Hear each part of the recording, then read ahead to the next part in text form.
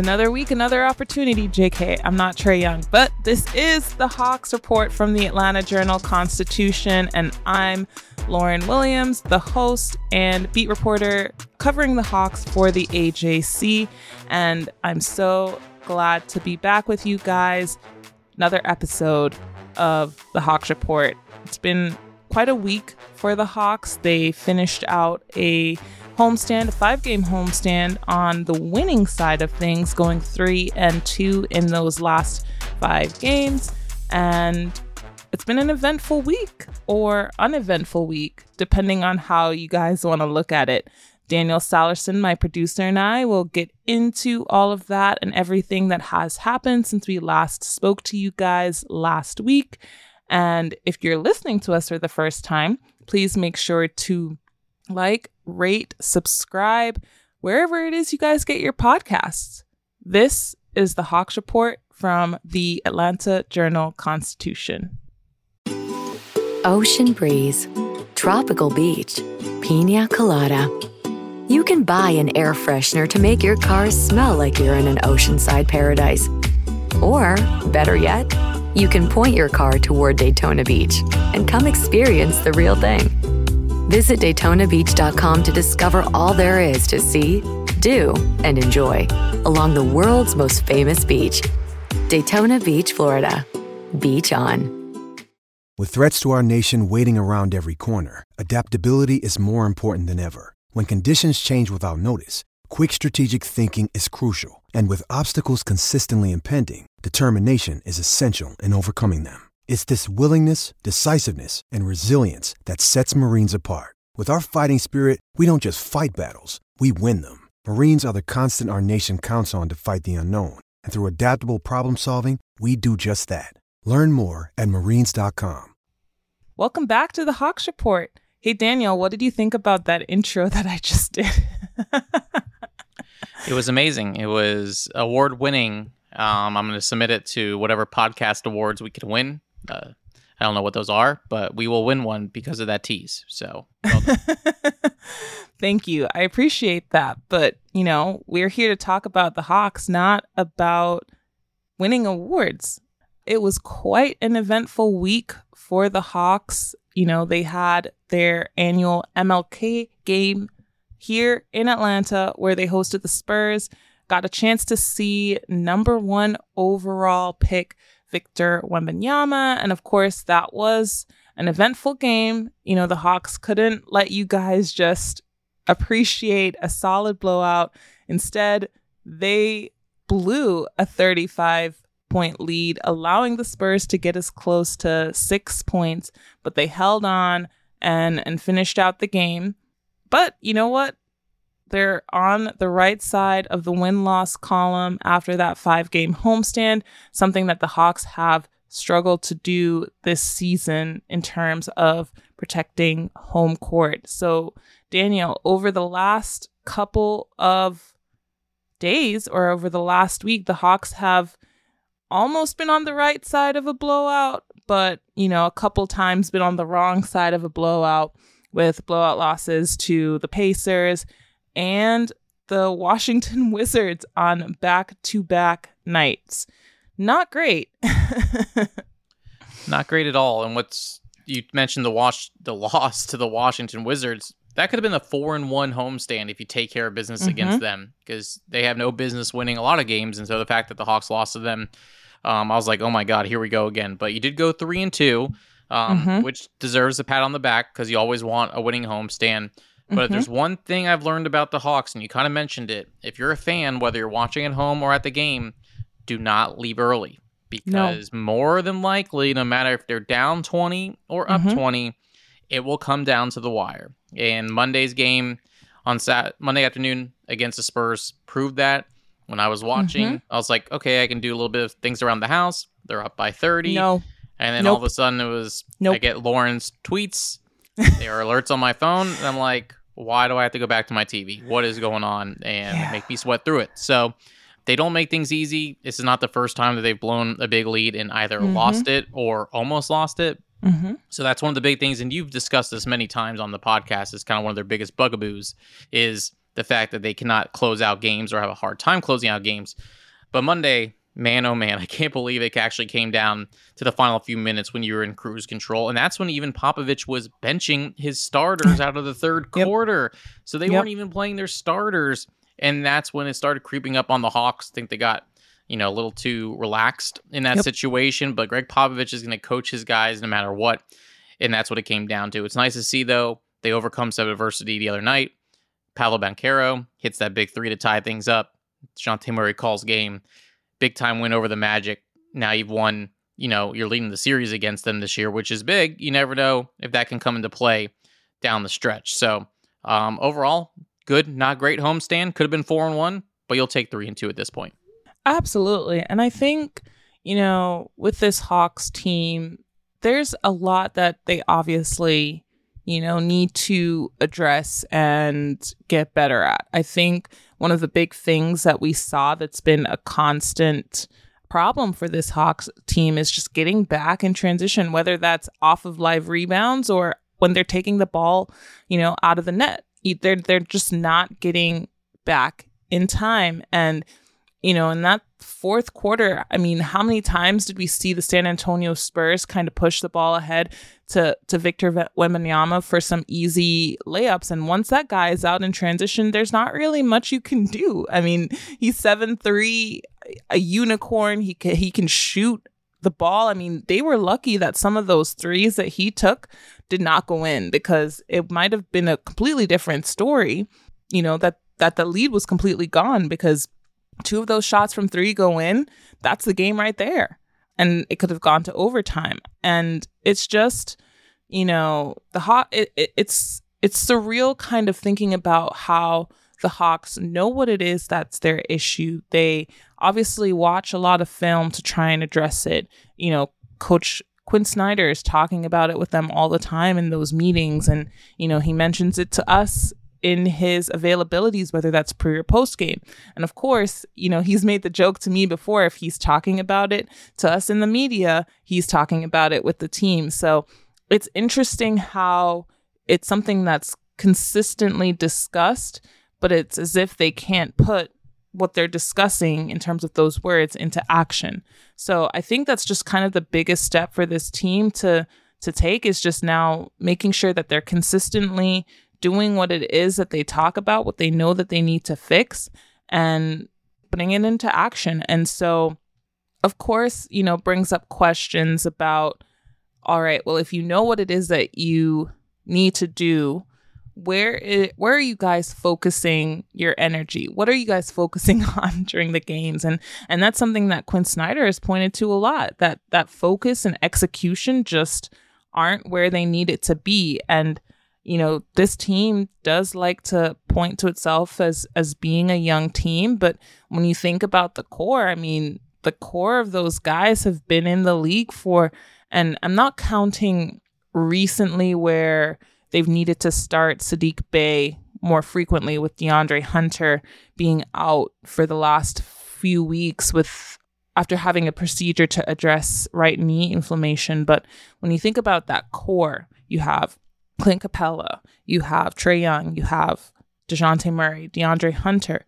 Really only Jalen Johnson is the only one in that group that has not been in the league for more than 4 years. I mean, he's in his 3rd year.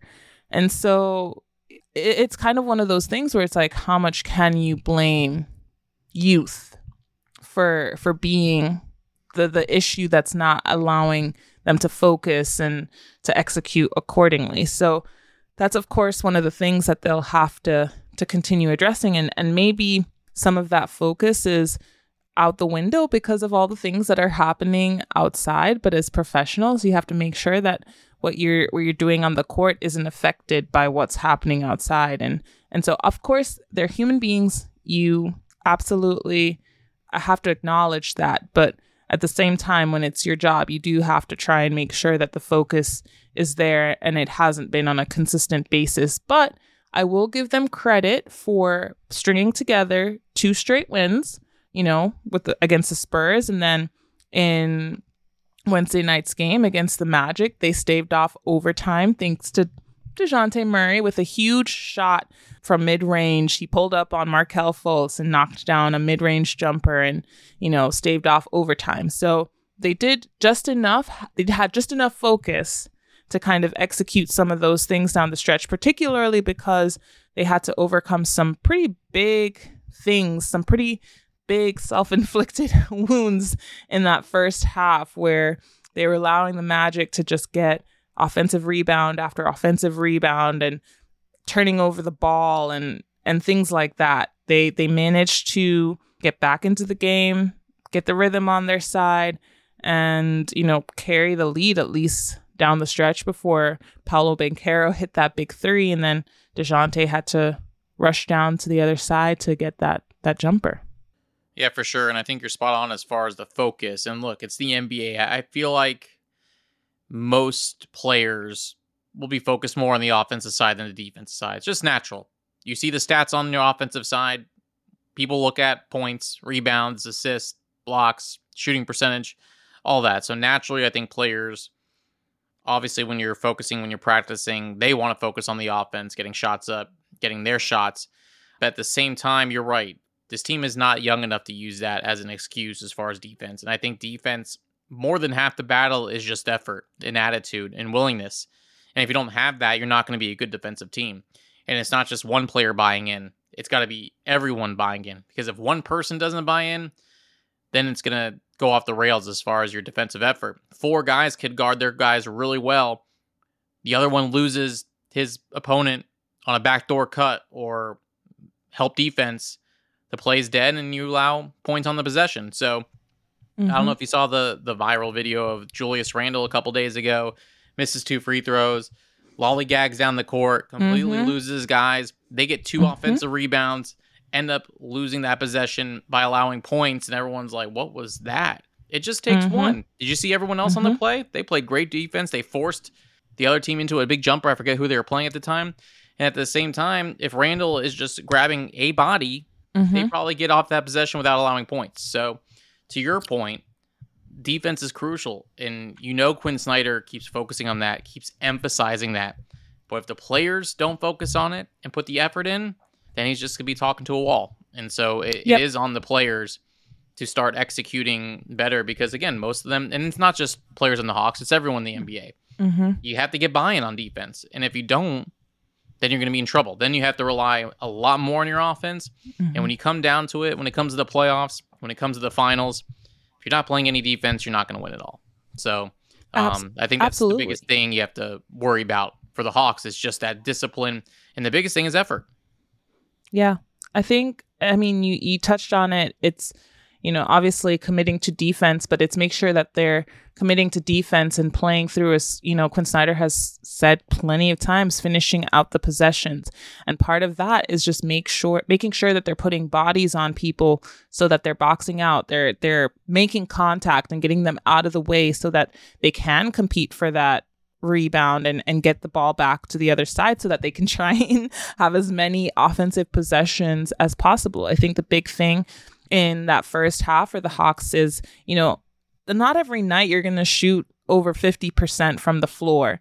And had they not shot the ball that well on Wednesday night, we could be talking about a very different outcome as far as the game. And I will give this team credit where they did not let their defense, as far as, getting enough stops, affect how they performed on the offensive end. We saw some really good things from Trae Young. He had 12 assists in Wednesday night's game. DeJounte Murray added in another 5. And so it ended up netting the Hawks some really good looks where they had 6 of the 8 players in the rotation and the evening in double figures. And that's the sort of stuff that you want to see from that Hawks backcourt.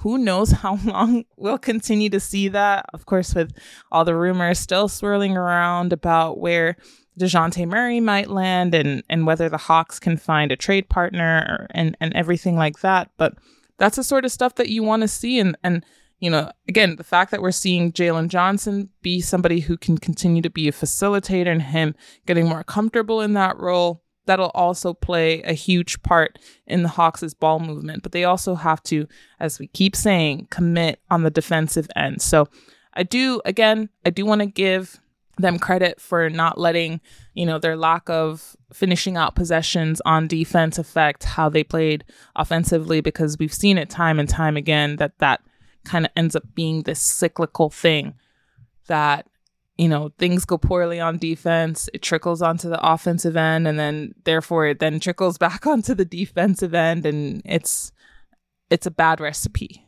And so, yeah, I just seeing how, Trey found people, fed the bigs very quickly, made decisive, quick reads, Of course, the other side of that is the turnovers, because they did give up like 13 turnovers in the first half, 14 turnovers in the first half, which is just terrible, ending the game with 23 turnovers. But this Hawks team does typically take care of the ball.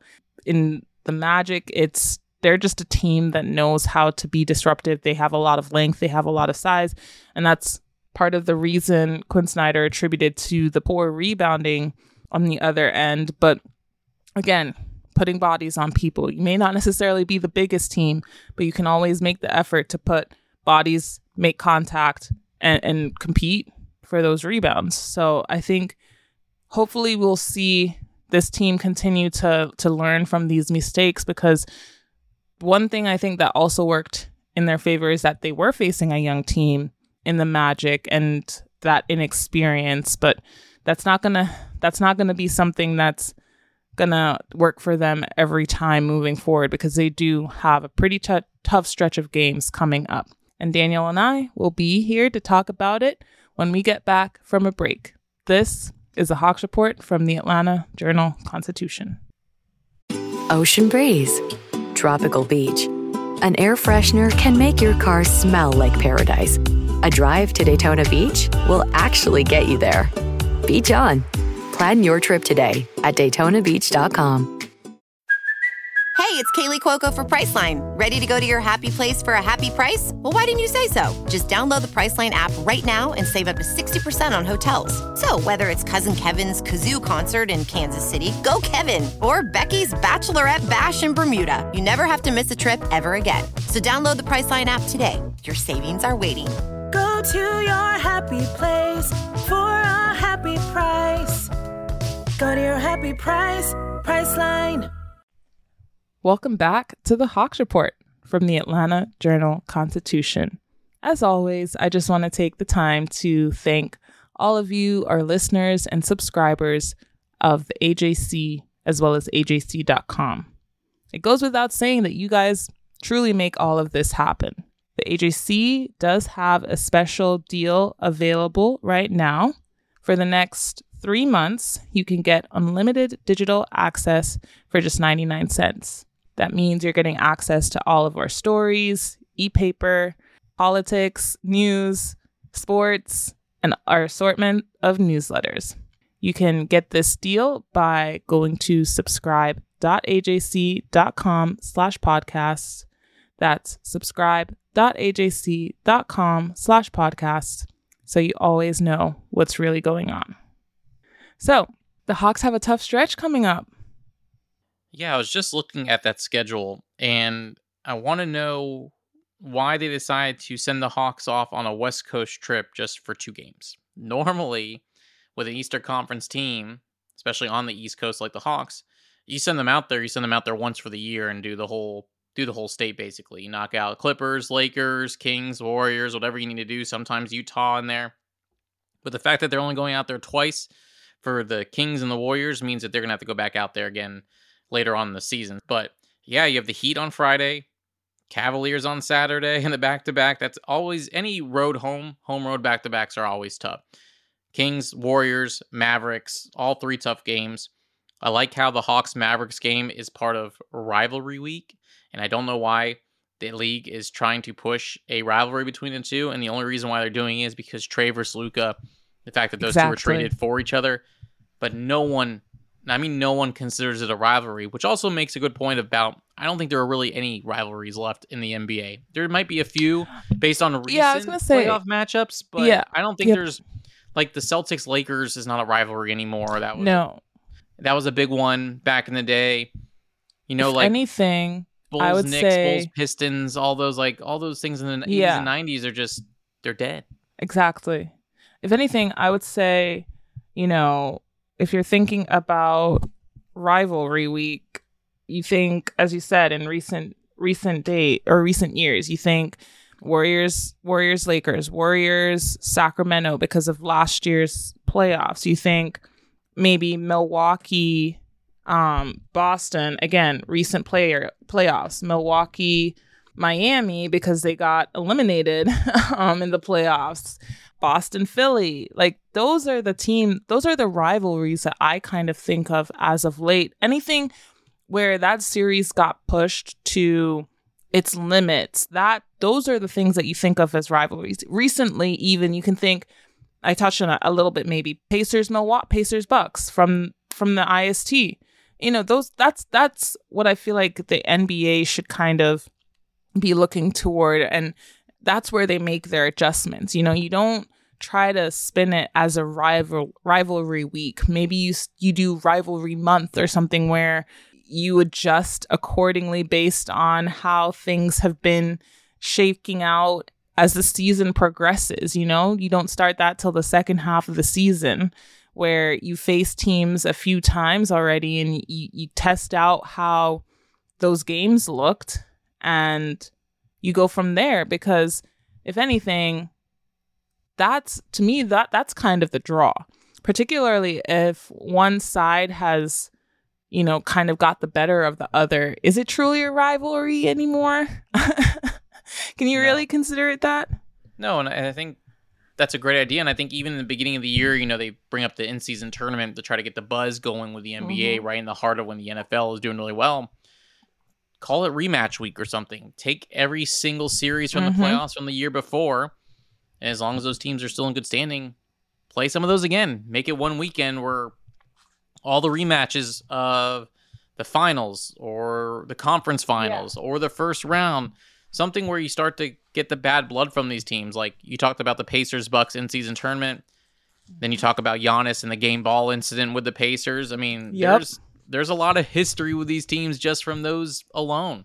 That might turn into a playoff series where it can even become more hostile and more intense. And then next year, that's when you focus on those things. But they keep pushing the Luka versus Trey thing as a rivalry. It's tired. It is. You know what the NBA is trying to do, because they are trying to get that rivalry. Like there's more rivals in the NFL.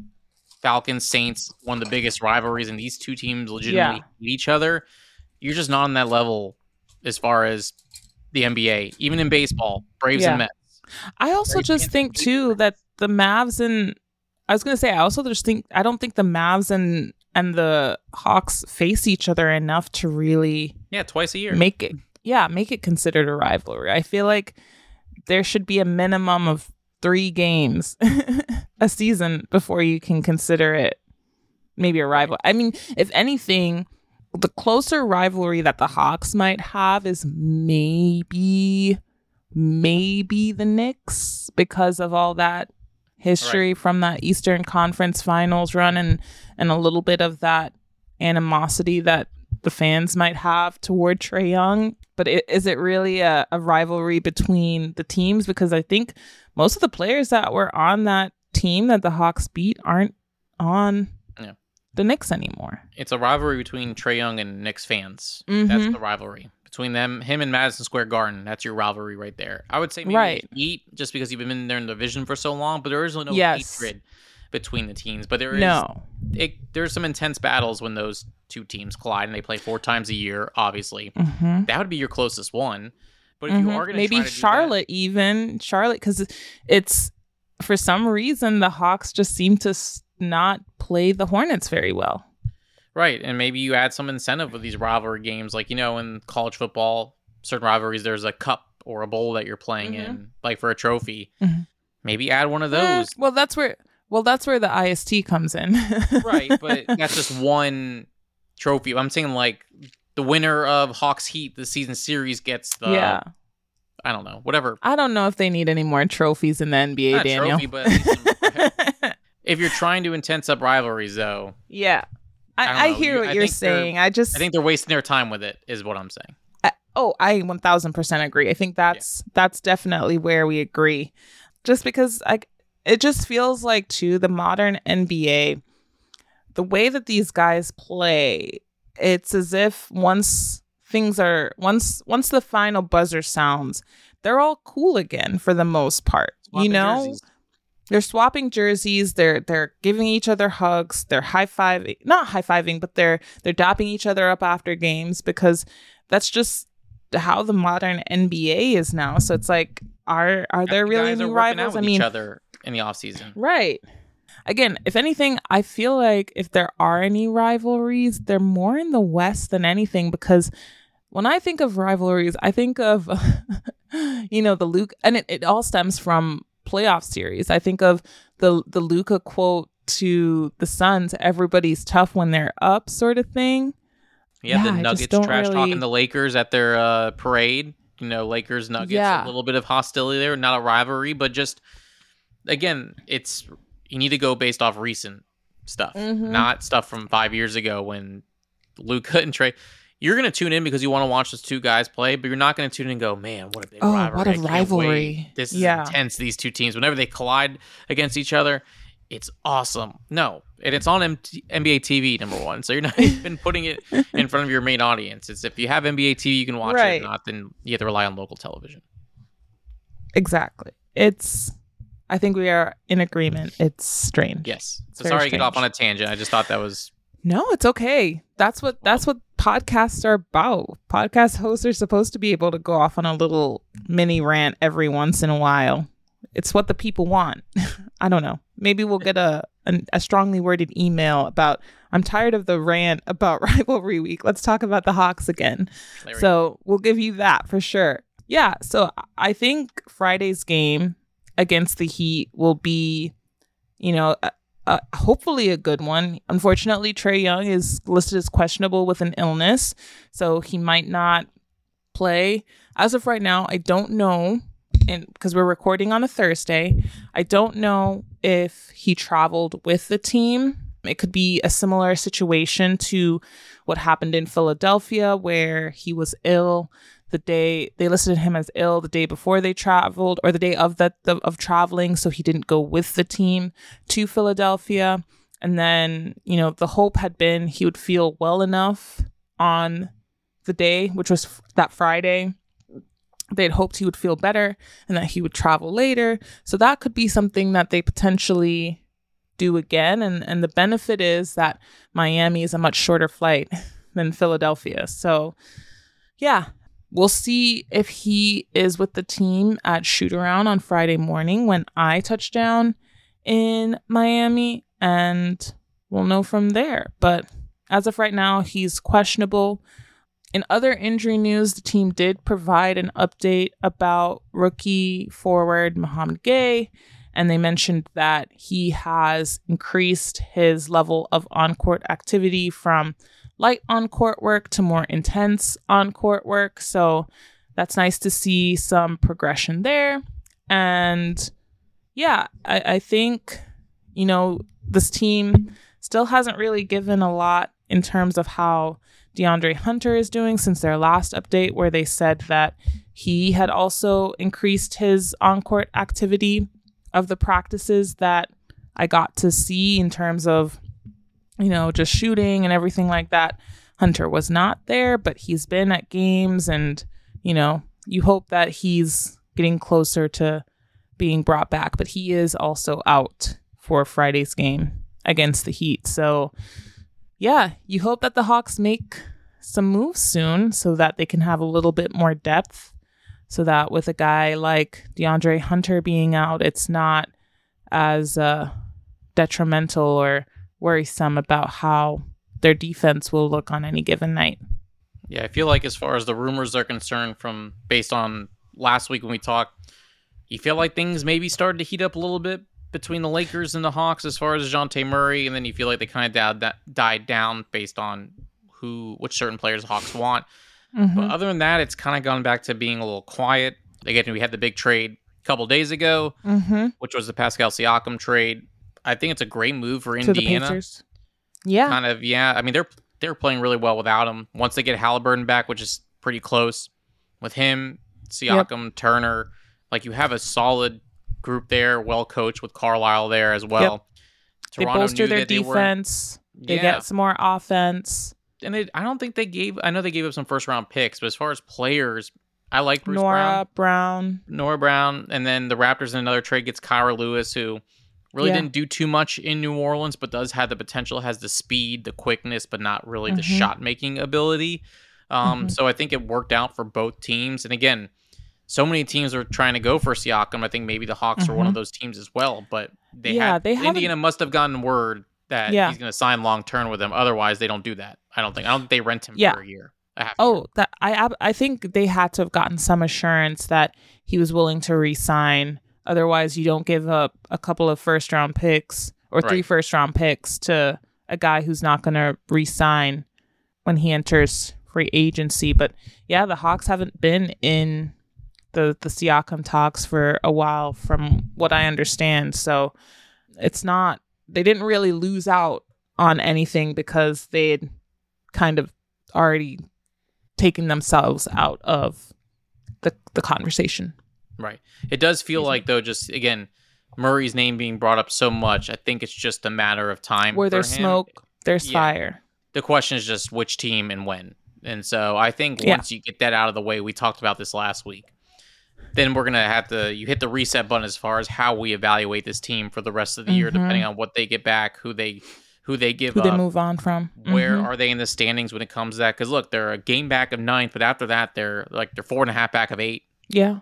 You're starting to dig yourself a little bit of a hole there, where it seems like the play-in is where you're suited for, or maybe out of the play-in, depending on what you give up in a trade. If they say, we're punting on this year, let's get some players for the future, first-round picks for DeJounte if they can. If you do get some pieces back, you're still getting pieces back that hopefully will help you out in the future. I don't think you're getting win-now pieces in a trade back from Murray. It might be some guys that can help you out right now, but maybe it's more towards friendlier contracts, longer-term contracts, couple years left in the book, so that they maybe can develop younger guys a little bit more. So, yeah, I think it's just a matter of time. It's the question of is when it's going to happen. Yeah, I think my understanding is that they want, of course, some friendlier contracts and some first-round picks, particularly because they want some flexibility as they move forward. They don't want to take on too many long-term deals, because when you look at their books, they're already paying quite a few guys. You know, they just extended Hunter last offseason, and his contract just kind of kicked in. They have one more year of Clint Capella, so he might become a little bit more enticing to a team next year because his deal is expiring.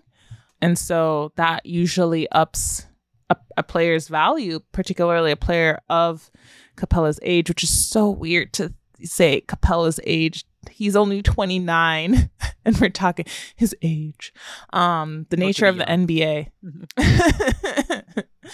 And so, and a guy like Bogey, you hate to say it, but a guy like Bogey who can shoot the ball, whose contract decreases over time, you know, that also becomes attractive to teams, particularly because of how, you know, the cap continues to go up and up and up each year. And you're taking on a guy who might be making a fraction of that cap. It looks quite enticing to people.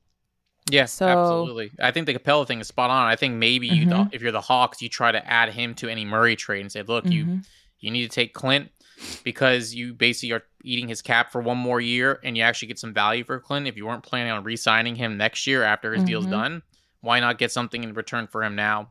And a team that's getting DeJounte is ready to win now. And if that's the case, they can certainly use Clint for whether it's a starting center or at least some depth there. And depth is the most important thing heading into the playoffs. So I think if you're the Hawks, you try to package both of them in the same deal and see if you can get whatever you can out of them. And you're right. If the right trade comes along where someone's like, I really want Bogey, he's the piece that we need, a shooter that can space the floor. And again, you're kind of out of it. I think you do it. And again, you get some younger players, cap-friendly deals. You have some flexibility. You talk about Trae Young and Jalen Johnson being the two untouchable. Well, then you have financial flexibility to put some players around them. And then you also have... The question I had for you real quick is the trade exception that they got. Yeah, I was we are on the same page. They still have that. Does that expire at all? That expires. So they had a year to use it. So they have up until July to use it. So they don't have to use it right now, technically. They should, though, because if it's going to expire, it's better to use it sooner rather than later. And, it's not that they have to spend that entire $23 million that they have left from... I think, actually, you know what? I think they got that money back after they traded... it was either Gruber or Usman Gruber or Ty Washington. So they may have gotten some of that money back. So they might still have technically the full $25 million trade exception from that John Collins deal. So they don't even have to use it on just one player. They can use it on as many players as they want. And especially if you're going to end up trading a guy like DeJounte Murray, that's going to also create a trade exception. So they have a lot of flexibility with money as far as making some deals happen. I think they might be the busiest team at the deadline, the Hawks. I think, again, there's going to be teams that go all in, a lot of these contenders, but I think the Hawks might be shaping the trade deadline. They should be the busiest. The busiest is really the term. Right. It's not that they will be, but they should be. Right. Exactly. It's how I look at it. And I think there's going to be a lot of teams keeping their eye on the Hawks and how that might be the domino effect. I think the Siakam one obviously was the big one, but I think the Murray one is where you start, again, because then you start listening to other offers. Oh, Bogey's available. Oh, DeAndre Hunter's available. Capella's available. We'll see what happens. But yeah, I think these next couple of weeks they're going to be big. I think the big thing, though, the big thing is that whatever deals they're making, they just have to make sure, in my opinion, that if they're not moving towards retooling or rebuilding, whatever deal they make, they cannot end up being worse off than what they started with. And I think that was the big thing with John Collins. It's not necessarily that they were worse off skill-wise, right? Because you see the rise of Jalen Johnson, but they certainly were worse off depth-wise. For sure. I think this is going to be a very important 2 weeks for them. And I'm looking forward to seeing when the shoe's going to drop, as they say. It's crazy that it's technically it's a full 3 weeks away, right? Yeah, but I think it's going to start earlier for the Hawks. This is just you would gut hope instinct. So. I hope and I think. But definitely hope. I want to see some change. Well, you and I will continue to watch it, and we'll be here to report anything that happens. If a trade happens in the next couple of weeks, couple of days, Daniel and I will be here to give you guys an emergency pod. And hopefully we'll get some other voices in here too, because I know you guys love hearing Daniel and I, but I'm sure you'd love to hear from some other people too. Until then, I'm Lauren Williams, and this is the Hawks Report from the Atlanta Journal-Constitution.